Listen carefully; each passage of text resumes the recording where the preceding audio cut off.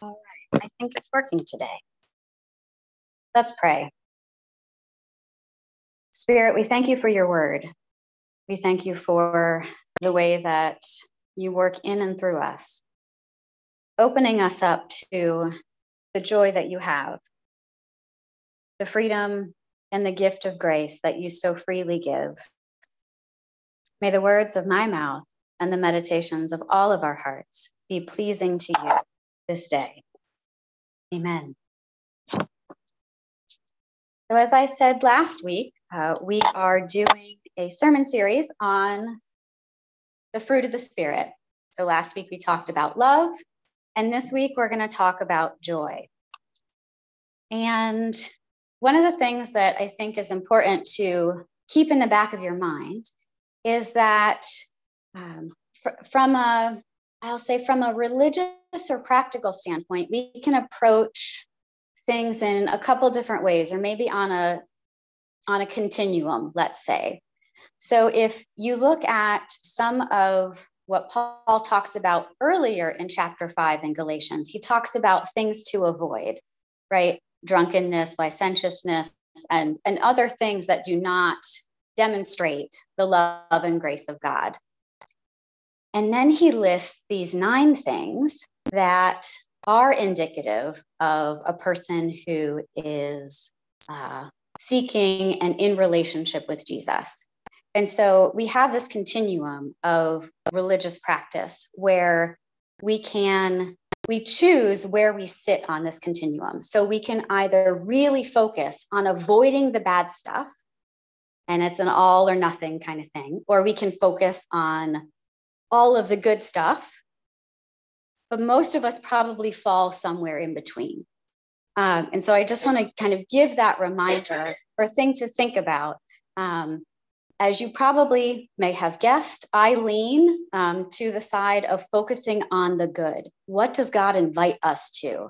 And then if we follow that, then we don't necessarily have to be so worried about sin. Because if we're looking at things like from last week, from an example of love, and we approach things in terms of how can I be the most loving in this situation? That, to me, demonstrates a beautiful heart, right? It demonstrates a desire to do the right thing, as opposed to going into a situation saying, how can I avoid sin? Does that make sense? Are you getting what I'm saying? I'm getting some furrowed brows.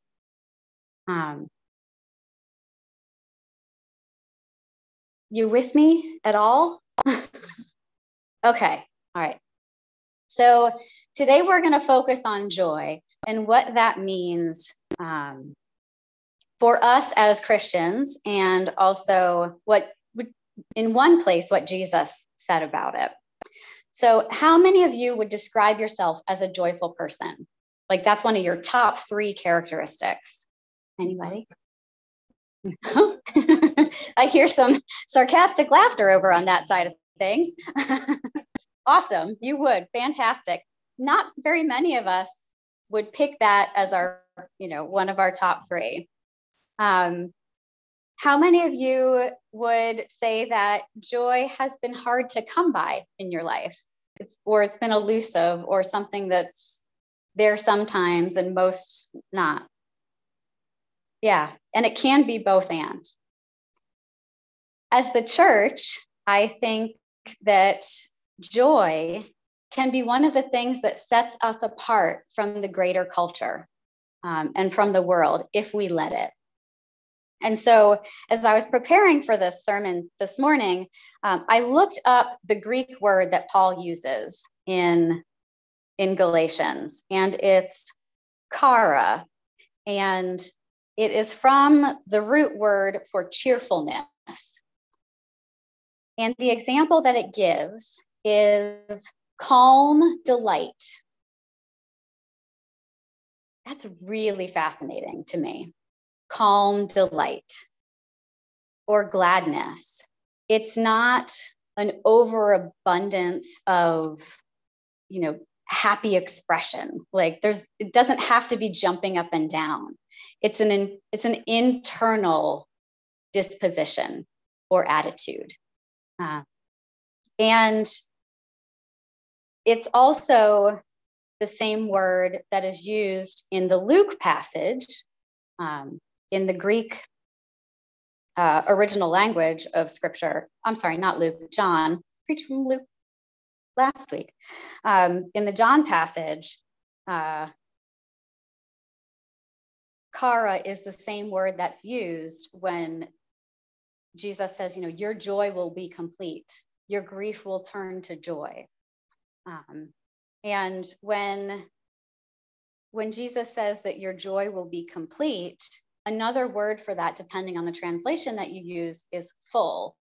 I will make your joy, or your joy will be made full, something like that. And it means literally to cram like a net. So I recently, like 6 weeks ago, went to Scotland on a trip. I crammed my suitcase full because it was a tiny little, a little carry-on. And I was going for 8 days. And so I squished all kinds of stuff in there. That's what Jesus is talking about, or that's the word that is used to describe how we will experience joy. It might not be so containable. We'll have to squish it in. And it also can mean complete or whole. And I say this because this has a really big implication for how we go about our Christian lives. And so as I was thinking about this, the question that popped in my mind was, why was Jesus telling his disciples this? In John 16, yes, he's getting ready to go to the cross. He's warning them again that he's going to be killed. And they just saw him riding on a donkey, shouting hosannas, and all of these things. Yeah, he wanted to warn them. But I think the bigger message that they didn't get until after Jesus was resurrected was that the very literal messianic expectations of the Israelites, that wasn't what God had in mind. And so what I mean by that is, if you ask, even any Jew today, most of them anyway, will say that they are waiting for a Messiah to come that will bring the Israelites back together and form a kingdom, a free kingdom here on this planet in the place that God gave them from Moses' time back then. Like that is their expectation of the Messiah. So you can see why so many people were looking at Jesus going, oh, he's doing signs and wonders. He's riding in on a donkey and fulfilling prophecy.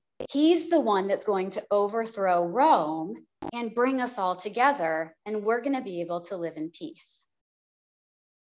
And Jesus was like, we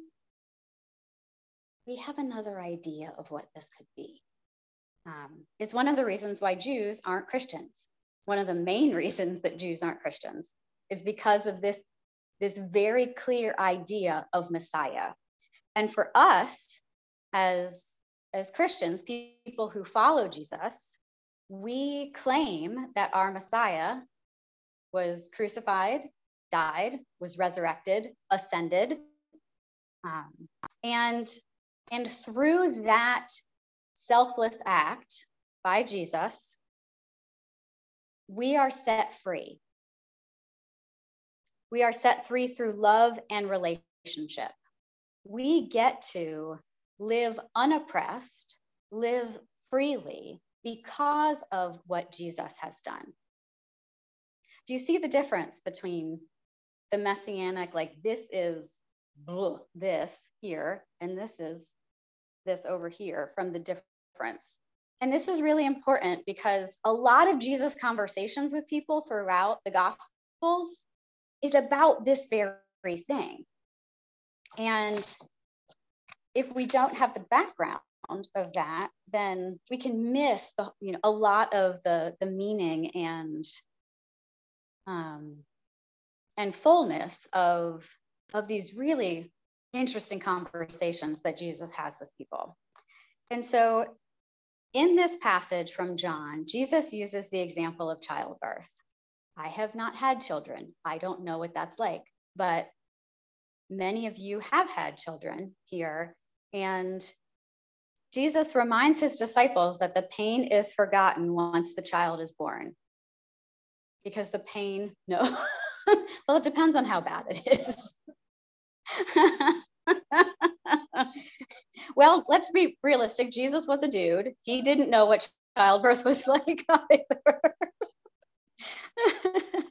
But, he's trying to give the example that the pain is worth it. The pain is worth the joy that comes from this new life. Do you hear that? Not just literal, but also figurative and spiritual.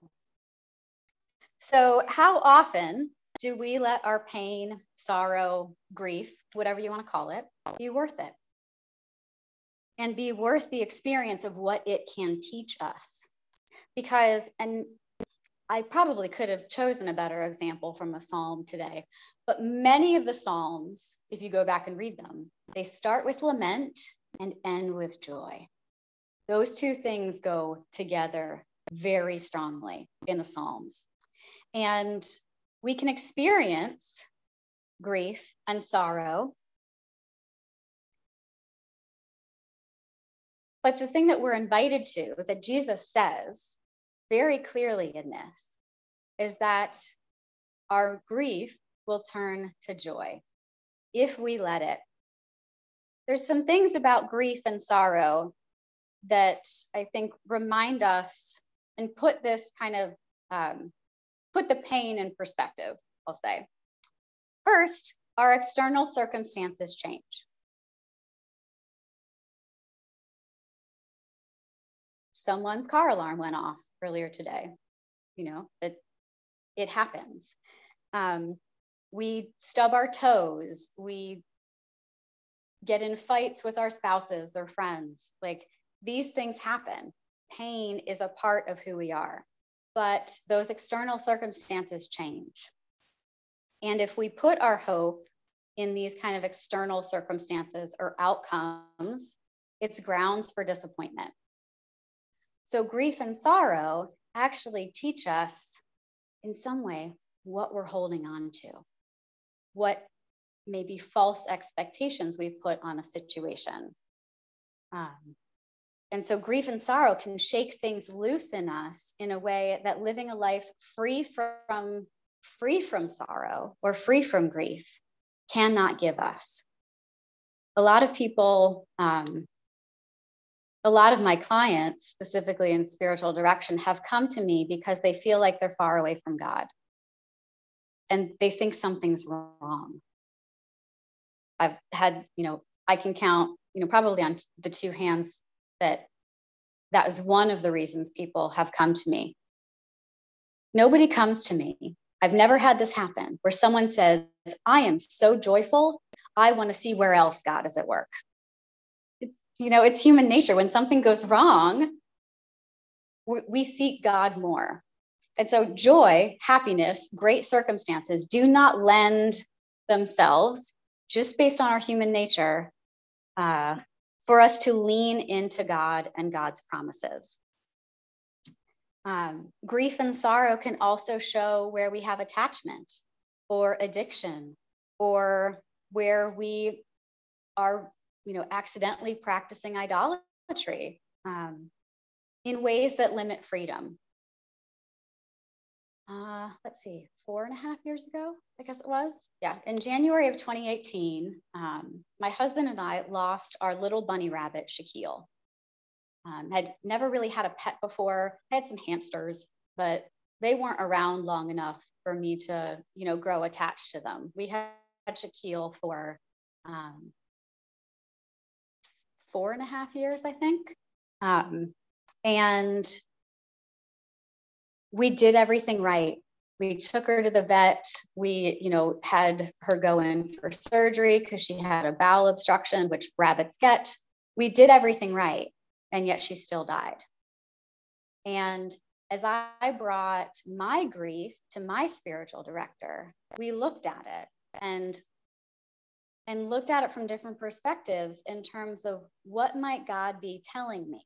What might God be inviting me to let go of so that I can live in more freedom? And for me, in that time, it was my incorrect belief that if I do everything right, things will work out. It's not true. Probably every single one of us sitting here has an example of that. And that was one of the things that I learned from my grief. And also grief can help us identify where we're holding on to bitterness and resentment and then choose to give those things up. One of the things that I believe pretty strongly is that we cannot experience the joy that the Spirit invites us to if we have not experienced suffering or grief in some way, because we have nothing to compare it to. We talk about mountain experiences and valley experiences, and we know how good the mountaintop experiences are because we've experienced the valleys, because we've walked through the valley of the shadow of death or darkness. And we know that Jesus is still with us. Grief helps us know joy, which is what Jesus is talking about in this passage. You're gonna have grief. I'm gonna be killed. He doesn't explicitly say that, but he's alluding to that. I'm gonna go away, and then you're gonna see me again. And this is how it's going to be. And I think if we lean into God during times of sadness and disappointment, we are given the opportunity to deepen our trust in God. And when our trust deepens, we live in more freedom and we can have more joy, because joy is an internal thing. Joy is based on our relationship with God and not the external things that might make us happy or sad. Joy is a different thing. It's calm delight. I often describe it in the way that it feels in me as a contentment.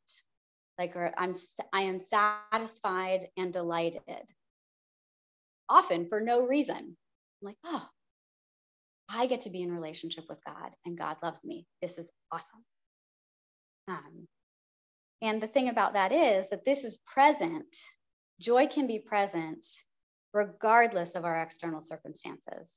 And to me, that is how, as I said at the beginning, as the church, joy is one of the things that can set us apart from the world. If we live with joy, if we live with a calm delight and want to share that with others, we are going to look very different from the world that we live in, right? Like it just is. And I think in all of this, as Paul starts out this paragraph with, for freedom, Christ has set us free in chapter 5, verse 1. This is how we can do it. We can lean into love. We can lean into joy. And wouldn't it be an amazing thing to say with absolute 100% certainty, I know the joy that comes from trusting the Lord, and to live in that? The world would be a different place. Our lives would, in a lot of ways, be different if we could live in that way. And so, as we did last week, I will ask you to turn your bulletin to the back, and we will pray ourselves out of this sermon with this prayer from John Stott.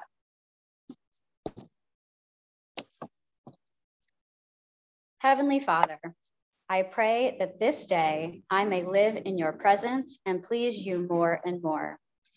Lord Jesus, I pray that this day I may take up my cross and follow you. Holy Spirit, I pray this day you will fill me with yourself and cause your fruit to ripen in my life: love, joy, peace, patience, kindness, goodness, faithfulness, gentleness, and self-control. Amen.